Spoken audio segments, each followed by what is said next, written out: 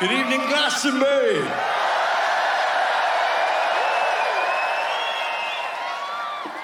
Oh man, it's so good to be here. We were supposed to be doing this 3 years ago. Yeah.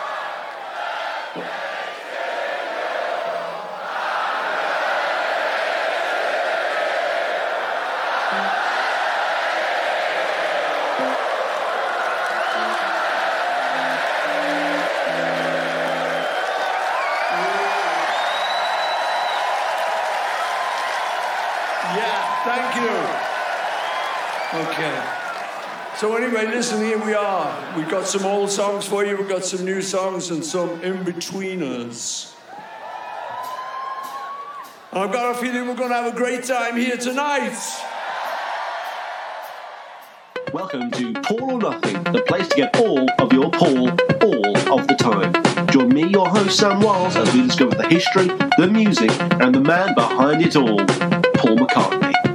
To get in contact with the show, email us at paulmccartneypod@gmail.com. Hello, goodbye, and welcome to another episode of Paul or Nothing, the place to get all of your Paul all of the time. I am, of course, your host Sam Wiles, and remember, this is widescreen podcasting. This is wide screen podcasting. Thank you for tuning in, and I hope you're all well, safe, and sound. Right, everyone, seeing as how I didn't do an episode about McCartney's 80th, it would be pretty bad of me if I didn't do one on his now iconic turn at the 2022 Glastonbury Festival here in the UK. And hey, I'm not such a bad boy no more, so let's do this. Well, I say let's do this. This is now the third time I've approached this topic this week. However, rather than getting ahead of the curve and having this episode done in a more timely fashion, leaving me more time to work on other projects, this is instead the third time I'm sat here in front of this mic trying to do some sort of Glastonbury-based content. Originally, the plan was to do a solo live commentary, and anyone who is on the Patreon know how well that went. I got about 40 minutes in, realised Paul was doing the long show, like the proper 2.5 hour spectacular, and I realised I would not be able to keep up the energy required for the content to be any good at all, so that was abandoned. Then I decided to do it again with a co-host. I got at Beat Bailey, who you will know from an episode of Mac It In Your Attic. He was the last person to be featured on the recent episode of The Best of Mac It In Your Attic. He told a great story about meeting Paul on the day of the lyrics interview down in London. And then after recording a great episode, we had a fantastic time, lots of laughs and opinions had by all. I realised that none of it was recorded. And so now here we are, and unfortunately it's just me today, folks. You're just going to have to put up with just silly old Sam, and rather than the kind of conversational back and forth mode I did before, instead today what we're going to do is we're just going to go through all of the points that I've got written down, quickly go through the set list, talk about everything that happened before, during and after the show, and then close it out. It's going to be a little more linear and straightforward than the conversation we had, though I will say I do have the benefit now of knowing all the stuff that I learnt from at Beat Bailey after our conversation, so at least this is a more well-rounded episode whereby I'm not going, oh really, half the time. But folks, I did still want to do this episode because, you know what, this Glastonbury performance really has been completely stellar, and I wanted to tip my hat to it and just talk about it for a little bit. So much so that I've been willing to do it 2 more times than I thought I would. But no more moaning now. Let's crack on with the show. And before we can do anything Glastonbury based, we must first crack on with the housekeeping. Starting off, do we have any news for today? Yes, we do, but it's all contained within the content of the episode itself. So we'll move right forward to the correspondence. Yes, to get in contact with the show, please email us at paulmccartneypod@gmail.com. If you've got anything to say about Paul McCartney or the show, no matter how tenuously linked, please email in. I love reading out any and all correspondence you send into the show. We actually have an email today sent in by Janine, and it's actually very interesting, if I do say so myself. She says, "Hi Sam, I'm a relatively new listener to the pod and a relatively new Beatles/Paul fan too. I've grown up knowing who the Beatles were and even a lot of their songs, but I'd never really listened to them properly until I had watched Peter Jackson's Get Back. Now, I'm obsessed. Paul's genius and drive really stood out to me in the doc, and I dove straight into his solo music along with the Beatles. It's been a beautiful journey, and this podcast has been a great companion. I also wanted to talk about Paul's Glastonbury performance. I went through the trouble of getting a proper VPN so that I could watch it as I'm not in the UK. Shh, don't tell the BBC. It blew my mind. The man is 80 and he did that. I'm 22 and I can barely get out of bed in the morning. I saw some people complaining about the set list. In my opinion, if you're not familiar with all of his solo music, that's on you. What a legend.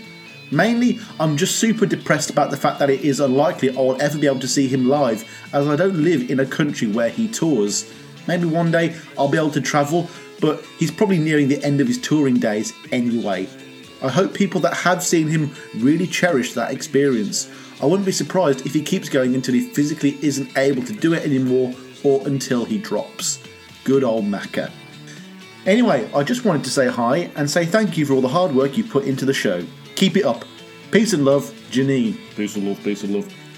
Thank you so much for your email there, Janine. It's so cool to hear from one of these fabled young people who were introduced to the Beatles via Peter Jackson's Get Back series that us podcasters have been talking about and theoring about incessantly. You know, whenever there's a new Paul or Beatles release, we always say things like, oh, well, you know, this is a chance for the new generation to get into stuff. And I think Jackson's films or series was actually one of those ones that actually did introduce a new generation to the Beatles properly, you know, like something like the Anthology Project or something like that.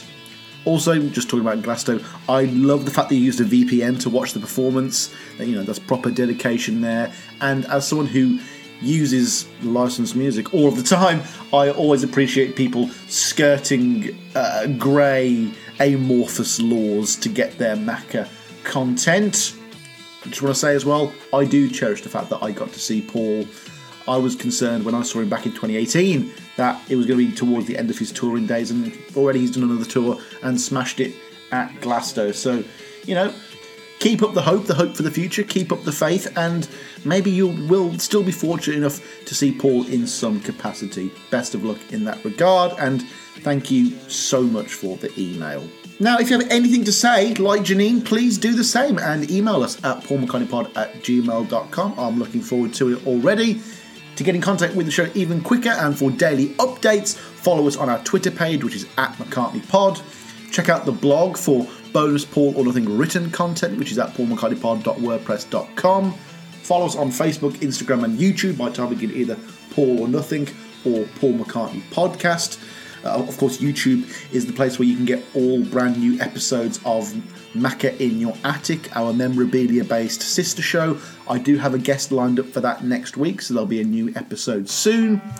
Now, if you want to give back, if you want to help out the show right now in a way that takes less than 30 seconds, please leave us a review on whatever platform you are listening on, whether it's stars, a thumbs up, a like, a tick, maybe even a nice comment. Anything you can do for the show is greatly appreciated. It gives us that extra bit of visibility and advantage over the algorithm and all of that. And of course, anyone who can go onto our Facebook group and share an episode of the show or mention it in a comment section somewhere else, that would be fantastic also.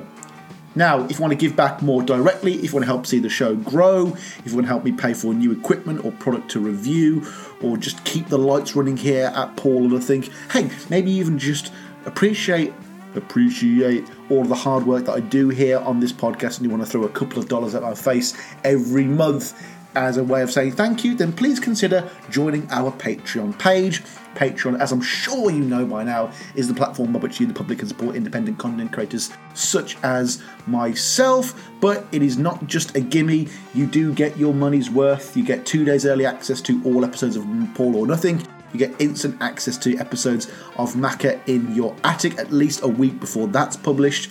You get instant access to the Paul or Nothing video feed, so anything I do on Zoom with a guest, if I remember to record it, gets instantly put up onto the Patreon page. You can see episodes weeks, sometimes months in advance. Plus, you also get the benefit of the visuals as well, which you don't get anywhere else. You get access to all of the scripts that I use for each episode. There's lost, bonus, and unreleased episodes of Paul or Nothing as well. And of course, you get access to the bonus Patreon weekly vlog episodes, where I just do an extra hour or two of Paul or Nothing every week just for the patrons. Part 11 is out now, where I'm discussing all of the 80s tracks that Paul has and hasn't done live. And Part 12, probably going to be recorded after I do this actually, where I go through all of Paul's 90 songs to the present.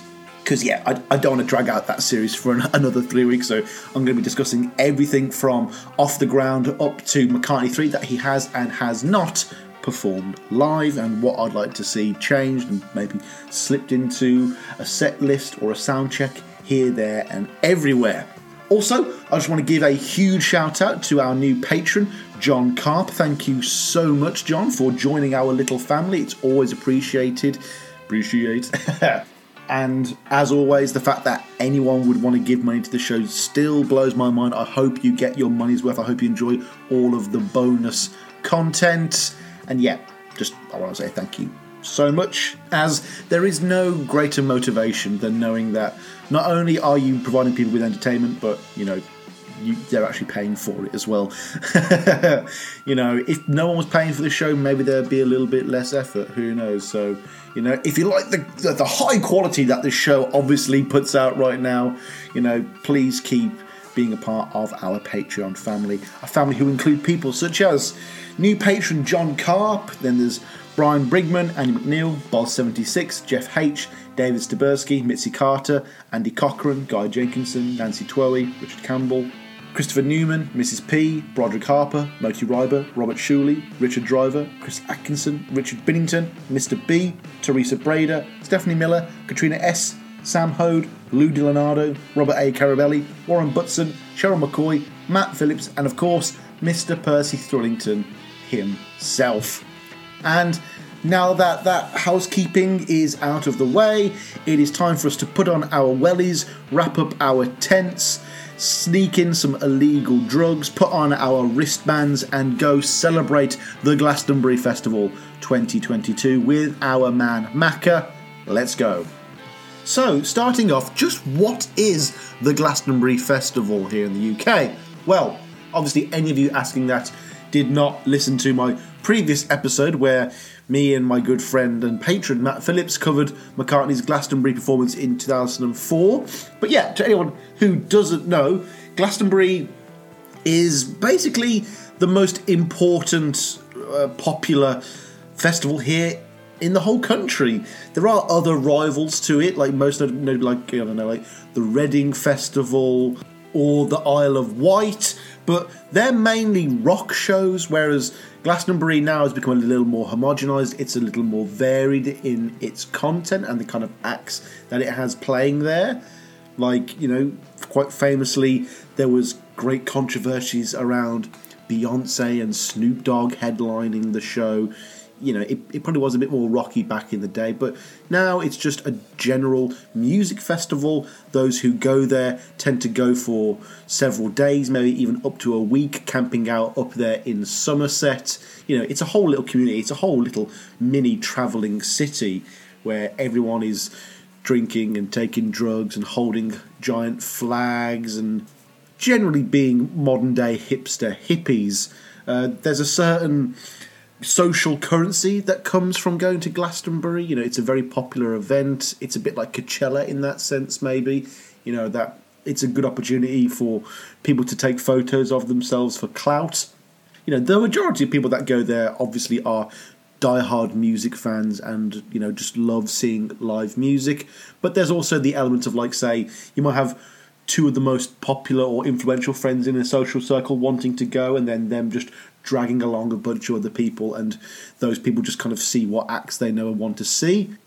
Normally, when people go to Glastonbury, there are one or two acts that are the draw for them, and then for the rest of the day, they are free to go around and see other bands, see new music, and, dabble in all of the events and activities that are available. There's loads of food, there's loads of little games and other types of tents and activities. It's one big adventure. I myself am not much of a festival head. I don't particularly like going to anywhere, really.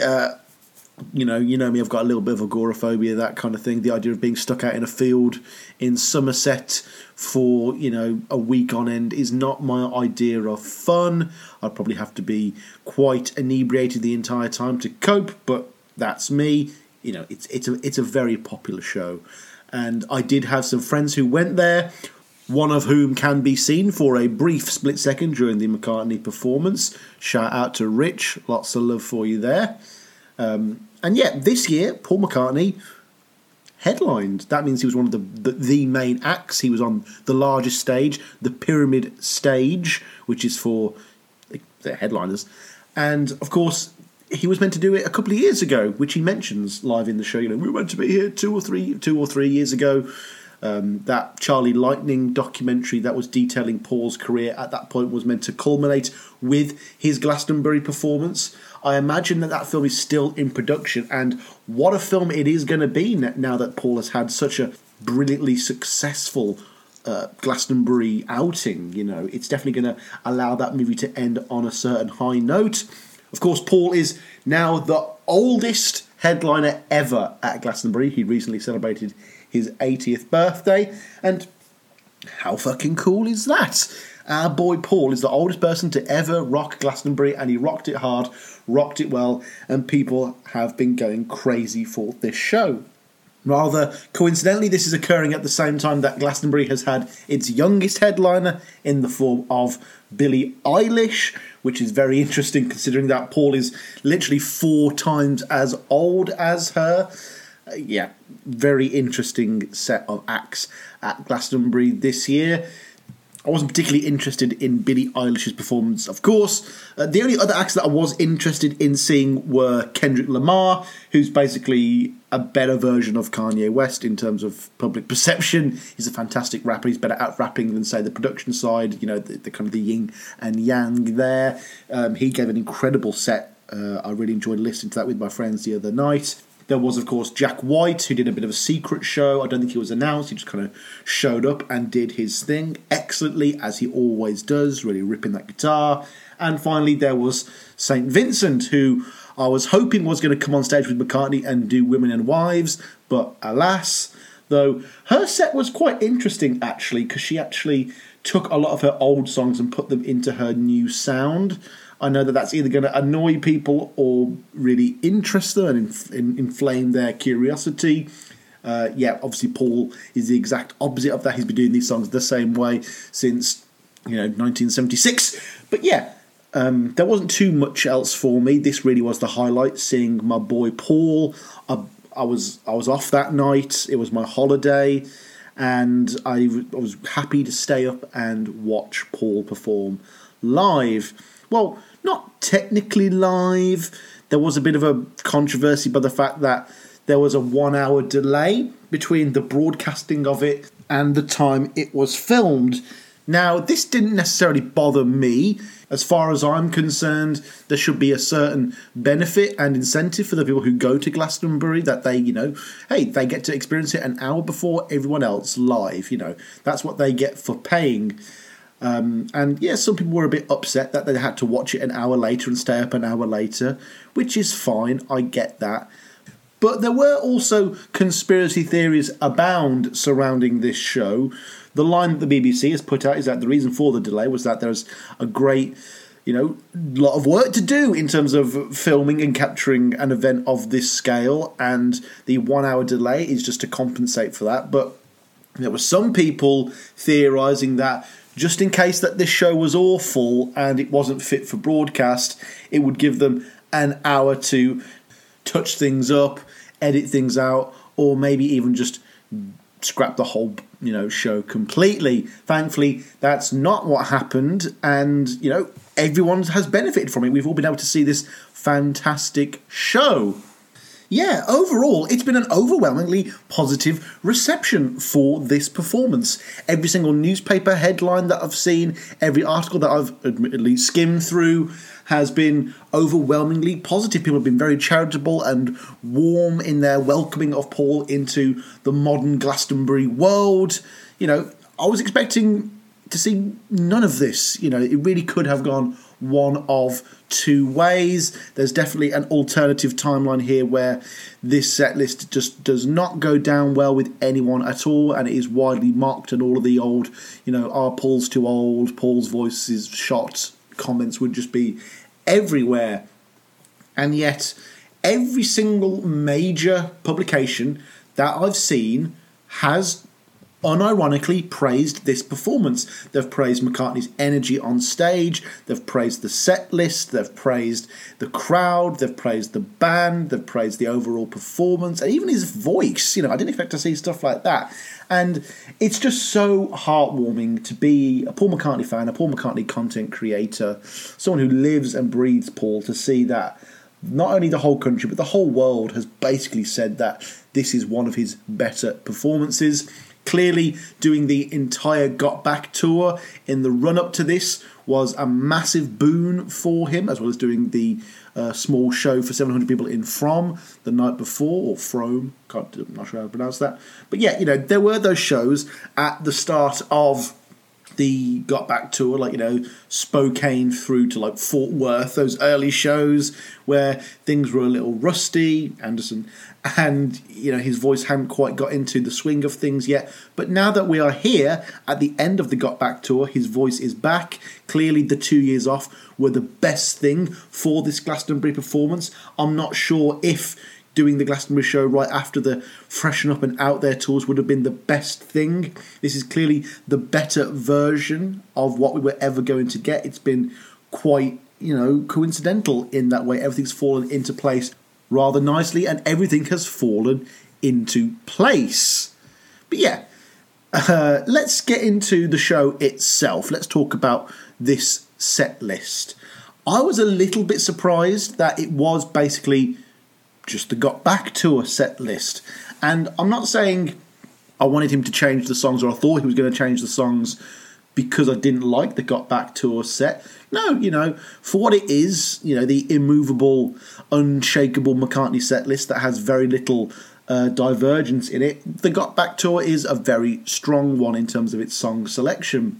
What I mean is, though, is that I was surprised that he didn't change the ordering of the songs, because, you know, there's a load of normies out there in this crowd. There's a load of regular old Joes and straight up just Beatle fans out in that audience. It's not a Paul McCartney crowd that are going to be inherently excited to hear some of his solo stuff. And it was impressive that he still had this concert front-loaded with both Wings and solo material. Let's just look through the set list now. You know, in the first 10 songs we have Junior's Farm, Letting Go, Come On To Me, Let Me Roll It, Let 'Em In, My Valentine, and 1985. And then even then, song 11 is Maybe I'm Amazed. So, you know, for the first good half hour of this show, it is mostly just Paul McCartney stuff. There are only 3 Beatles songs in that, which you have the opening, which was Can't Buy Me Love, the 4th song, which was Got to Get You Into My Life, and then the 7th song, which is Getting Better. Still, you know, general logic would dictate that maybe you do Can't Buy Me Love into Got to Get You Into My Life, or something like that. Maybe split up some of the Beatles songs towards the end, because, surprise, surprise, it is very backloaded in terms of Beatle numbers. Maybe bring a few more of them forward just to give the crowd something to sink their teeth into right away. And no, that's not what he did. He stuck to his guns. He knew that this set list works well with a lot of the audiences, a lot of the general audiences that he's been playing for before, and he stuck by that. I really did enjoy that. Though, rather hilariously, there were some complaints, especially on Twitter, and thanks to my missing co-host at Beat Bailey for filling me in on this, but there were quite a few people complaining about this set on Twitter for the first half. There were a lot of people live at Glasgow, you know, the hour before we saw it, saying that, oh my god, this is all just cold cuts and solo stuff. There's no Beatles stuff here. It's a really bad set list, yada, yada, yada. Apparently there's even footage of people leaving the show towards the back of the crowd during the first half because it wasn't for them. And it is their loss, really, because, again, for anyone who's done any basic amount of research into a McCartney live show, they will know that as you come towards the end, it's going to be all Beatles all the time, as we know. You know, if they stuck around to the end, you'd have Being for the Benefit, Mr. Kite, Something, Obla-dee, Obla-da, You Never Give Me Your Money, She Came Through the Bathroom Window, Get Back, and I Saw Her Standing There, all in a row. And then you got the encore, which is I've Got a Feeling, Help Skelter, Golden Slumbers Carry That Way, and the end, all in a row with Hey Jude preceding it. And it does drive me kind of mad, this mindset. It might be the most hilariously normie-based argument I've ever heard. You know, the act you were about to see there is not called The Beatles. The big name on the stage is Paul McCartney. As Janine in the email mentioned earlier, it is not his fault that you haven't taken the time to check out the rest of his illustrious, beautiful career. And besides, there could easily have been as many people decrying the lack of cold cuts and album tracks if he'd have done all Beatles song. You know, the whole thing is stupid. But if we just do the maths for a moment, he did in fact do a total of 22 Beatles songs when compared to 7 Wings tunes and 7 solo numbers, as well as a Quarrymen song and a Springsteen number. But even just looking at the basic comparative numbers there, Paul nearly did 2-to-1 in terms of Beatle to solo stuff. And yeah, you know, the first half was mostly populated with solo stuff, perhaps giving people a wrong impression, but who doesn't know by now that Paul ends every show with mostly Beatles songs? Like, have faith. Have you done no research whatsoever? Do you just think he comes out and plays wall-to-wall Beatle numbers? Yes, it sometimes feels like that for us solo fans, but it's really not the case. I mean, all of this moaning about the set actually led to a very strange moment where Piers Morgan, a very hated figure here in the UK for all of his weird opinions and political stances.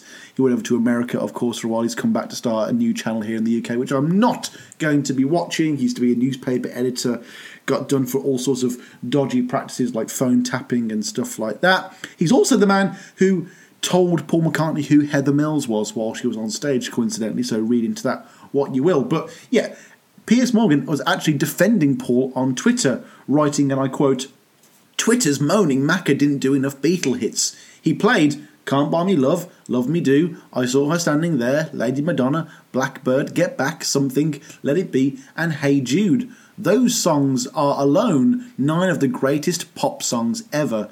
Twitter, shut the fuck up." And you know what? As shocking as this is, as crazy as I feel right now, I actually agree with Piers Morgan. That's how good this show is, folks.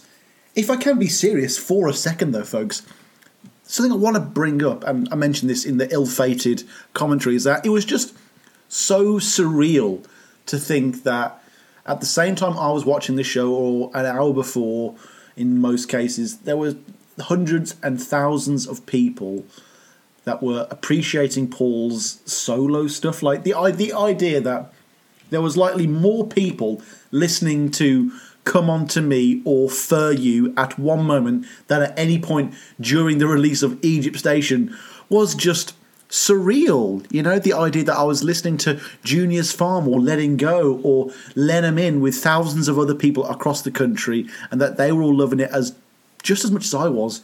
It was a humbling feeling, it was a strange feeling, but it was also...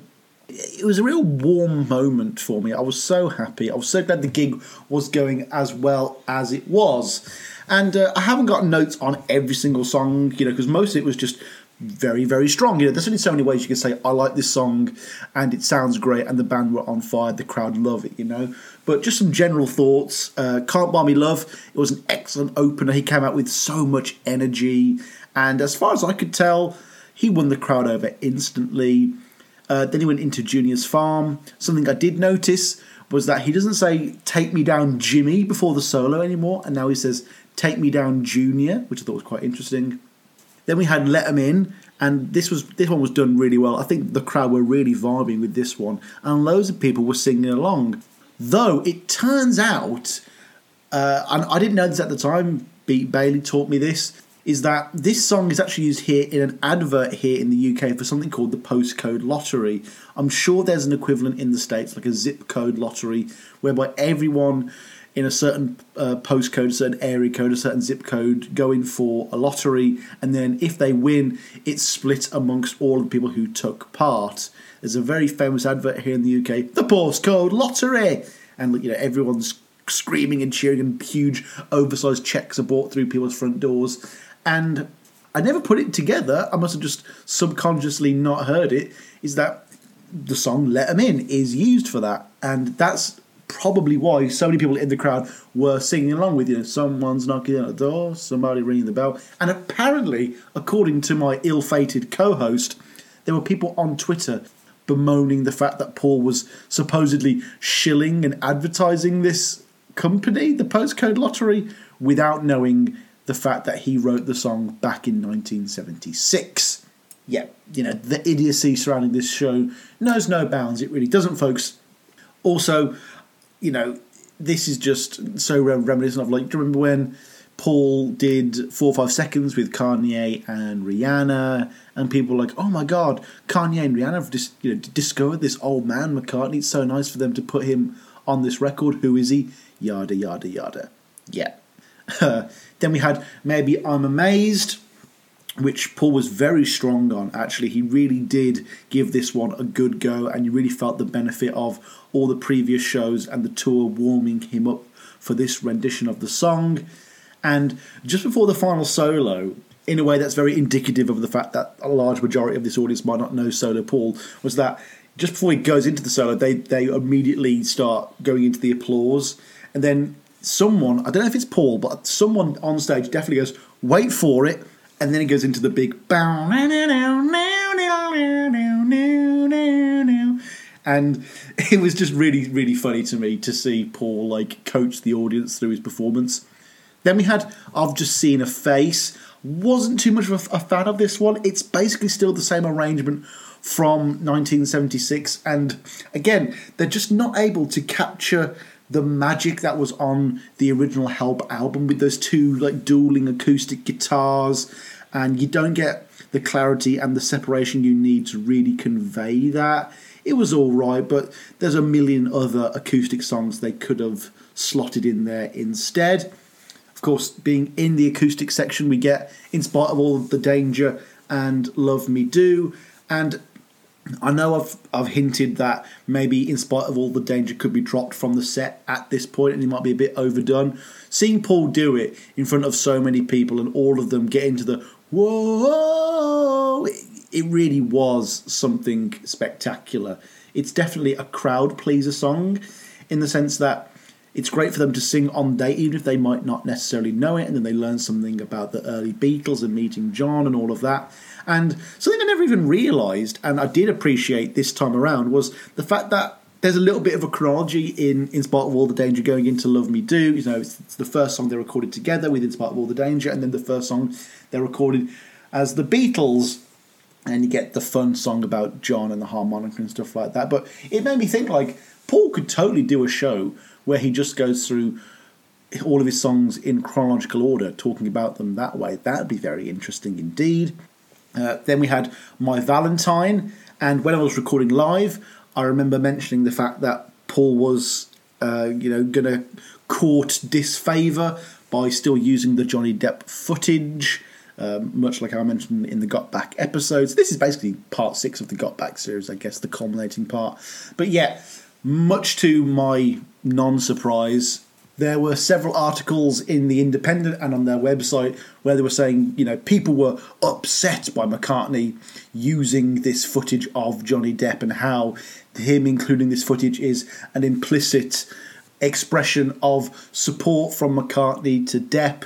And You know, I like to think of myself as being quite progressive and forward-thinking, but this is just classic woke nonsense. No one who was there live was thinking, oh my God, Paul's using Johnny Depp's... You know, they were enjoying the magic and the majesty of the show.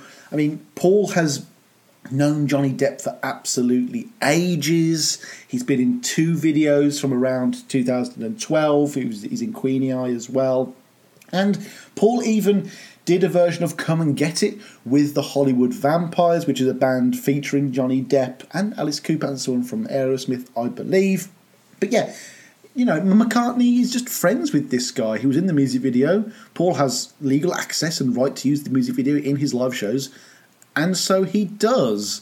I mean, I'm sure if Natalie Portman ever gets cancelled, maybe something to do with Israel, perhaps, I don't know, is she going to, you know, draw the same ire towards McCartney? Who knows? You know, in these modern days, there's so many excuses to get offended. This is just one of them.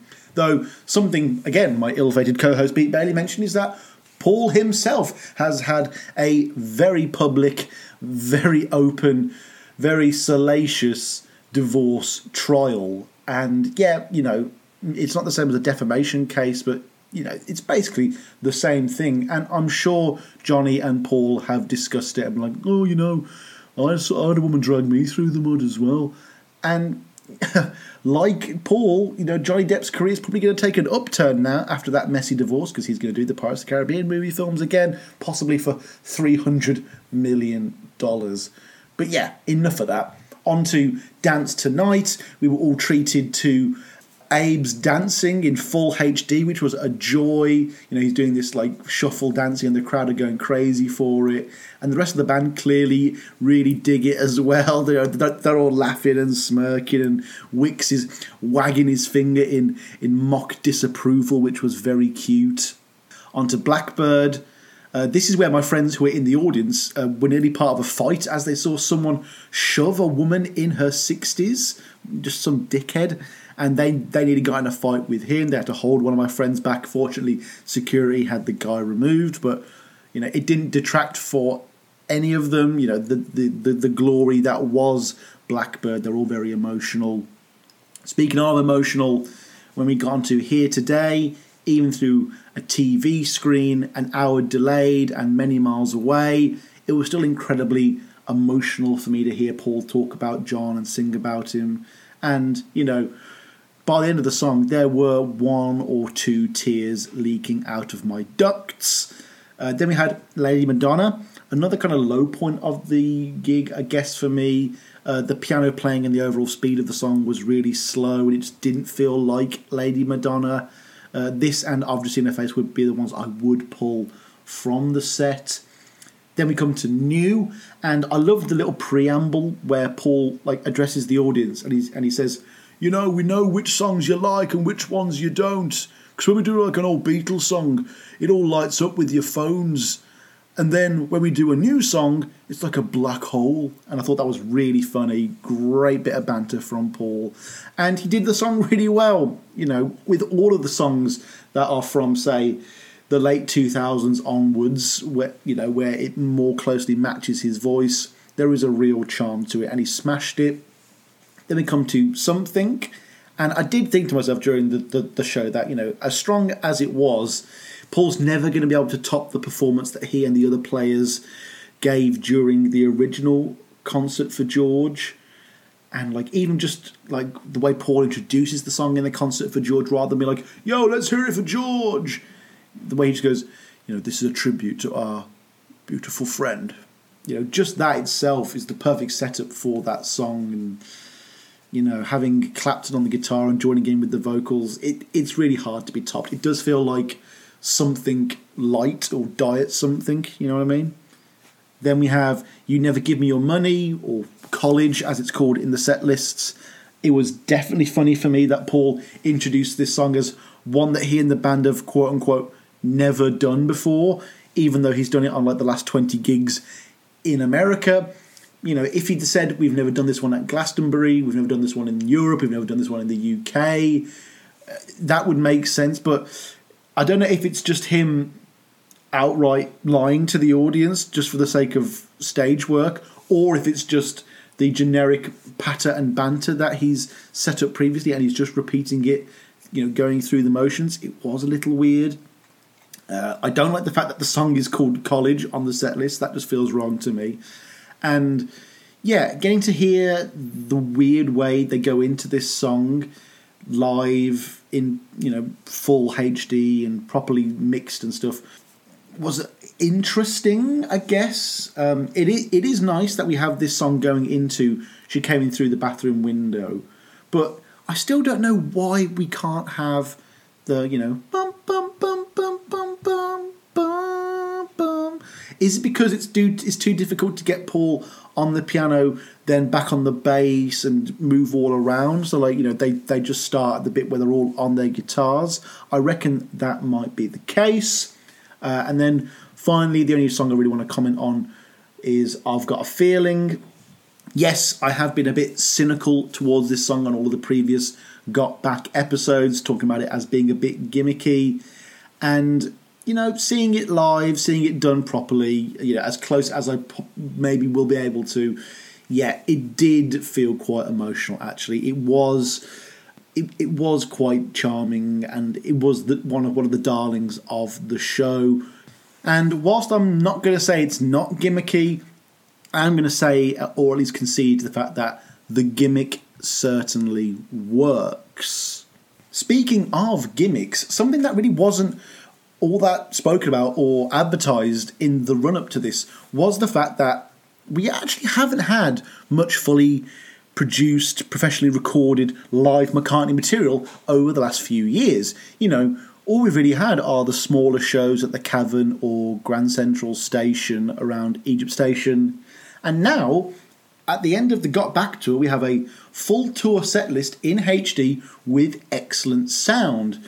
And I just thought that was a wonderful change of pace. So much of his latest tour has been based off poor iPhone recordings done in the middle of a crowd on tiny recorders and speakers, yada, yada, yada. And it was great that not only did we have Paul at his best, he's limbered up, he's ready to do this, he's warmed up over the course of the tour, but also now we get to hear it with the best possible equipment and technology and production. That just felt like, again, everything was coming to place at the right time. This was the best way we were ever going to experience the Got Back tour without actually having been there.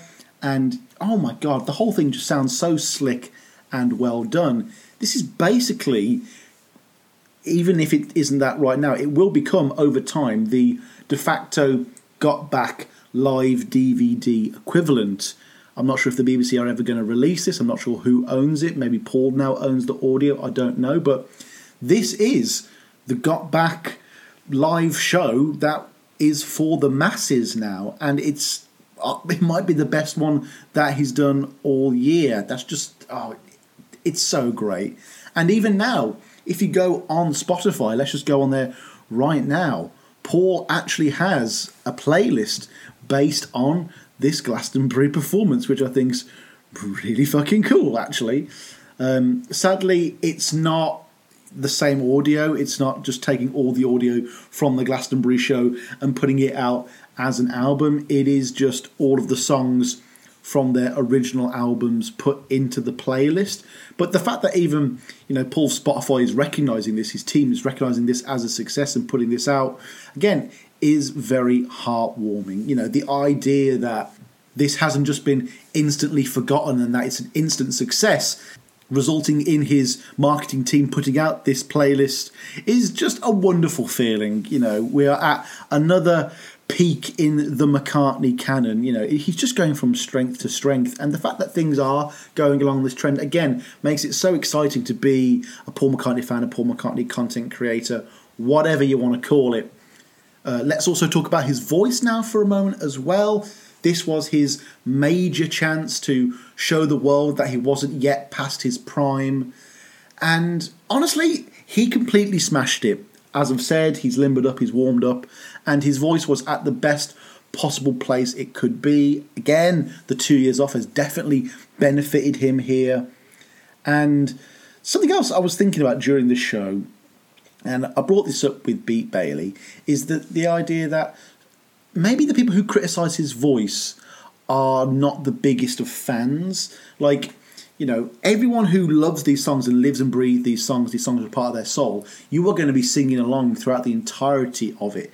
And, you know, kudos to all of the cameramen during the show, because every single song there were shots of people singing along, really reinforcing the idea that everyone's enjoying the show. But, you know, if you're really going to be vibing with Paul here, you are going to be singing along, and maybe that will result in you not listening quite as intently as before, you know, because you're kind of just part of the moment and you're having fun. Whereas, say, if you don't know Letting Go or For You, then maybe you are just going to be more closely paying attention to the literal sounds that are coming out of his mouth and being a little more critical.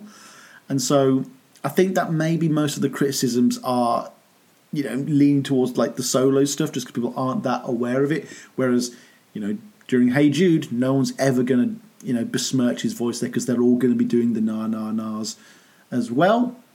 Actually, during Maybe I'm Amazed, there was a little moment where he did start to crack and did this kind of strange squeak when he reached one of the higher notes, and it did reinforce something that we talked about on the other Got Back shows, that he does have to do these vocal tricks to get through the show.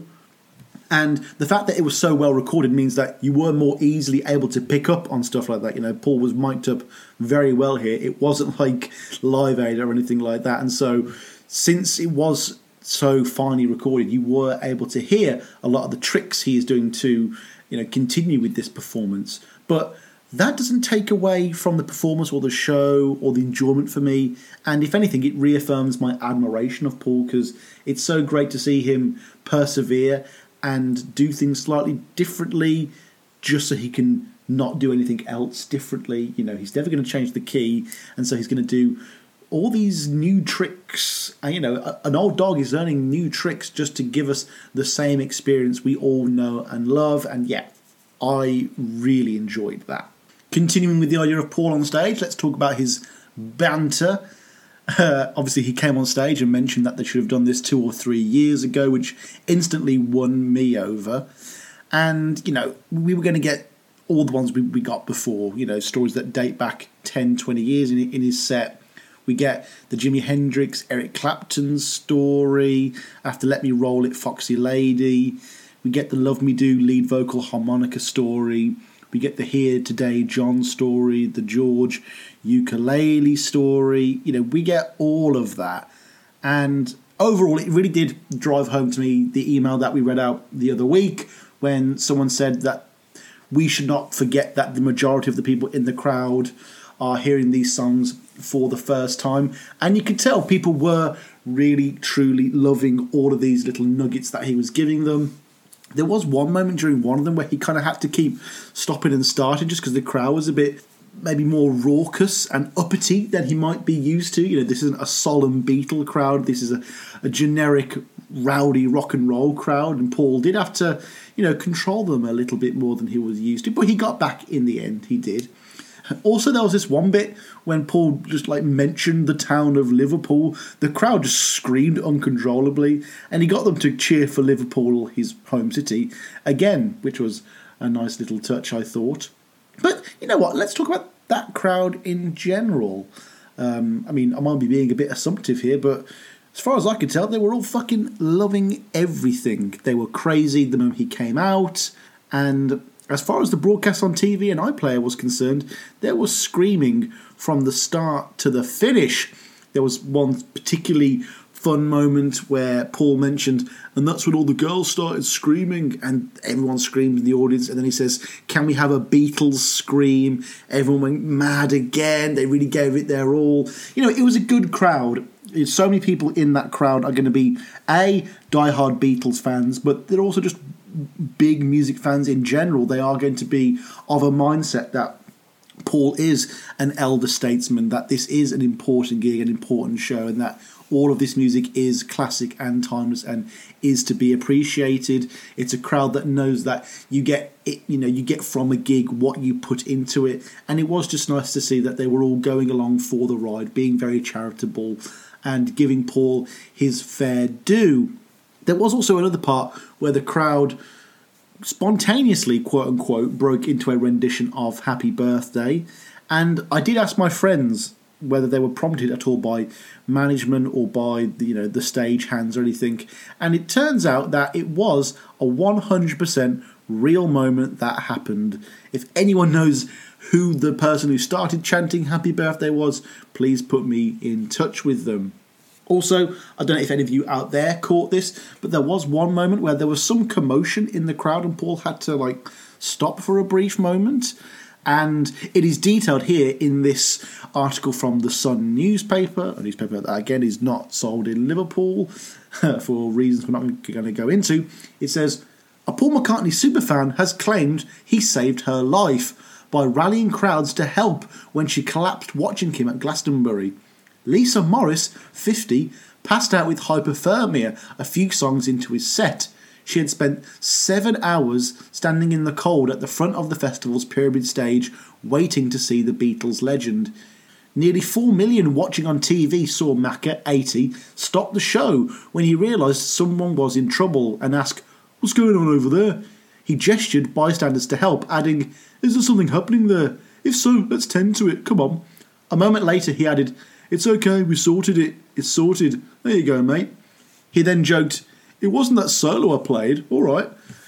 On-site medical staff took NHS nurse Lisa to the hospital tent where she spent the rest of the evening. Doctors told Lisa, who was wearing a Macca t-shirt and Sgt. Pepper denim jacket, that her temperature was a dangerous 35 degrees Celsius, 2 below normal.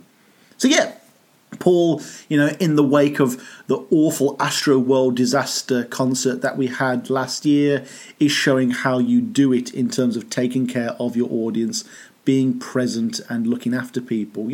A guy of 80 with no glasses was able to spot someone in a crowd, in a sea of people in distress, and he was there to sort it out. So big props to our man Macca. Of course, we cannot have this conversation without mentioning the two guest stars from this show, from this set, and they were the great Dave Grohl of Nirvana and the Foo Fighters, and the great, if not greater, Bruce Springsteen, the boss himself, who had already played with Paul at the last show of his Got Back tour, and it was generally a surprise to see both of them. I wasn't expecting any guests, especially guests of this calibre. The moment Paul brought out Dave Grohl, it was incredibly emotional already, because not only do they have this long-standing history, he was at the White House gig, Foo Fighters have been playing Band on the Run for ages, but also this is Dave Grohl's very first public appearance since the loss of his drummer, Taylor Hawkins. And yeah, what better way to slowly ingratiate yourself back into the world of live music than with your idol, Paul McCartney. It was a very nice thing for Paul to do, really. I was suspecting that Grohl might have been in the UK helping to organise the live tribute show for Taylor Hawkins that is going on.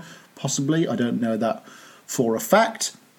Dave Grohl did I Saw Her Standing There, which, as far as I'm concerned, is the go-to generic guest song for people to do with Paul McCartney, because everyone can play I Saw Her Standing There. And then he did the song that he is very familiar with by this point, Band on the Run. Both were absolutely excellent and a real high point of the show. Then, of course, he brings out Bruce Springsteen immediately after. There was no gap between guests. Paul was like, "We got someone else and they're here." And before he even mentioned who it was, people were kind of screaming. I don't know who they thought it was going to be. But then, yeah, Bruce Springsteen comes out on stage and they do one of his own songs called Glory Days, which was an absolute highlight. I'm going to put that at the end of the show as the secret song, and into a disappointing rendition of I Want to Be Your Man. Okay, the performance wasn't disappointing, just the song choice. If you're bringing Springsteen on, can we do something a little more exciting than I Want to Be Your Man? That's a song for McCartney's sound checks, not for the guest spot show in a Glastonbury gig. But whatever. I did think it was interesting that Springsteen got to do one of his own songs and Dave Grohl didn't. Maybe indicative of the fact that Springsteen was releasing music back when Paul was probably listening to the radio a hell of a lot more than he was. He might not know how to play a lot of Springsteen songs, but he knows how to play Glory Days. I don't know. The idea of putting the guest spots back to back, though, was very interesting indeed. It did really give the show a bit of energy towards that, 2-hour mark. You could really feel like the crowd were getting invested back in the show again. That was all very fun. Though, apparently, the guest spot of Springsteen had already been ruined on Twitter. He'd already been spotted at the festival walking around, patrolling the pyramid stage. And so I think a lot of people who were especially active on social media were not too surprised that Springsteen showed up. But the fact that he flew over all the way just to do a couple of songs with Paul and then, do the end was absolutely great. Speaking of the end, they all did the 3-part solo bit towards the end. Though I think Brian or Rusty were also involved in it, so it was like a 4-way solo off, and that was really fun. Just seeing them all doing their own styles and unique takes on guitar play was very exciting. It was a great laugh. It was, it was just them having some fun with the Beatles classic, and that's one of the few songs where you can kind of riff and vamp, and they were all doing it with excellent form. Again, still heartbroken that Paul didn't invite St. Vincent onto the stage to do a rendition of Women and Wives, but alas, you can't always get what you want. And yeah, we are coming to the end now. This is pretty much everything I have to say on this. I mean, my chat with Beat Bailey was an hour, and that had back and forth, so the idea that this is also lasting around an hour is quite funny, although that does include the housekeeping at the start. But what I'd like to say about this show is that he really proved everyone, or at least the critics, wrong. Paul really seized this moment, he seized the day, if you will, to show that he really still can get it up and he can still rock with the best of them. He brought the house down here. Even if there was some doubt and a bit of uncertainty at the start of the show, by the end he had won everyone over. According to my unfortunate host, Twitter was absolutely alight with positive messages of Paul and how well the show was going and how much they were enjoying themselves. And that's just the best news ever for me. Even better news would be the fact that this show could lead into some UK tour dates being announced. I mean, it would be a wonderful jumping off point. It would be a great sales pitch, after his Titanic appearance at Glastonbury, after his 80th birthday, Paul is now going to do 10 shows in the UK. 10 shows that hopefully would include Birmingham. Come on, Paul, I know you only do London, Liverpool and Manchester, but come on, please come to Birmingham. It's got a lovely little stadium, and I'd love to see you here. I really would. But yeah, after all of that chit-chat, I guess the short version of this review is that Paul McCartney at Glastonbury 2022 was pretty damn good. It was pretty damn good. I really enjoyed it. I hope you did too. Folks, if you've enjoyed this episode, if you've enjoyed the show, please drop me an email at paulmccartneypod@gmail.com. Let me know, were you watching it at home? Were you watching it on the TV, online, on your computer screens? Were you there at Glastonbury? Were you at Glastonbury 2022? Were you at the From or the Frome gig the night before with 700 people? I want to know anything and everything about your experience with Paul McCartney's Glastonbury performance in 2022. What did you think? How did he do? What do you think of the set list? What do you think of the guest performances? What do you think of the crowd? Let me know your thoughts. I'd love to get another conversation and a dialogue going here as per usual. But yeah, that is my look at Paul McCartney in Glastonbury Live 2022. I've said my piece. I didn't want this one to be too long, again, like the other Got Back ones. So yeah, all I'm going to say is thank you everyone for listening to the show. This has been another episode of Paul or Nothing. Peace and love, peace and love. Hare Hare Krishna. No more autographs. I'm too busy. Peace and love, peace and love. Play us out, Daniel.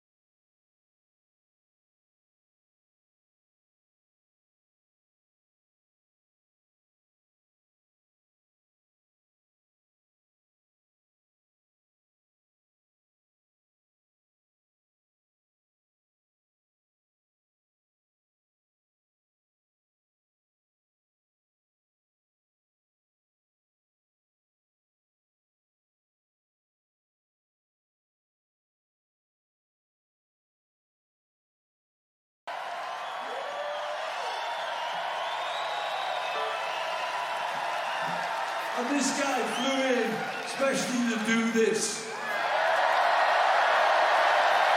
So what happened then? Tell us. Oh my God! Well, I mean, I started on Wednesday, and the flight got canceled, and then I got back to the airport on Thursday, and then the flight got canceled. But I swear, I would never miss being right here with you right now. Right now, man.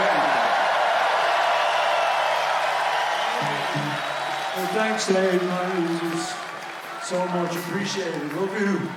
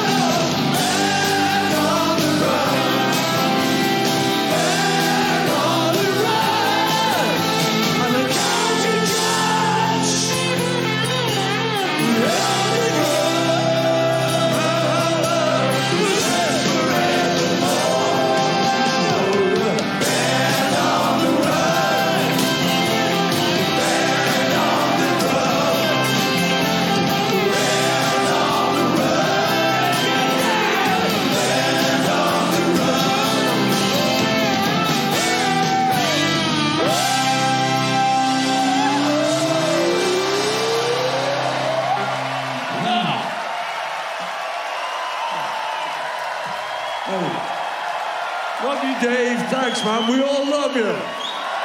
Thank you, Paul. Ladies and gentlemen, one more time, David Grohl.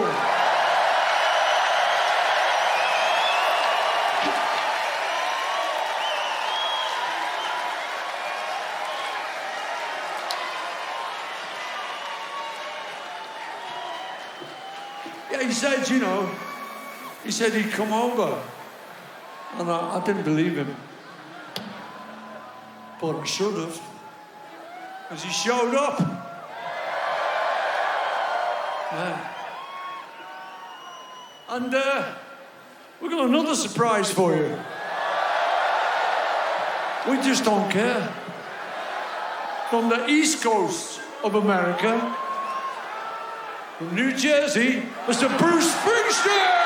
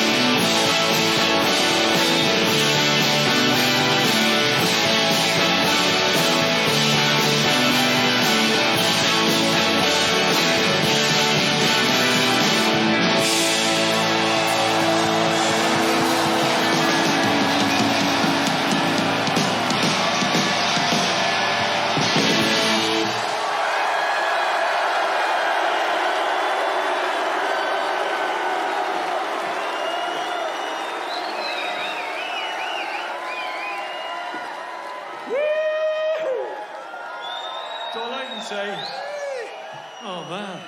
Thank you for inviting me. You kidding? Thank you for coming, man. I mean, these two guys, they flew in especially for this tonight.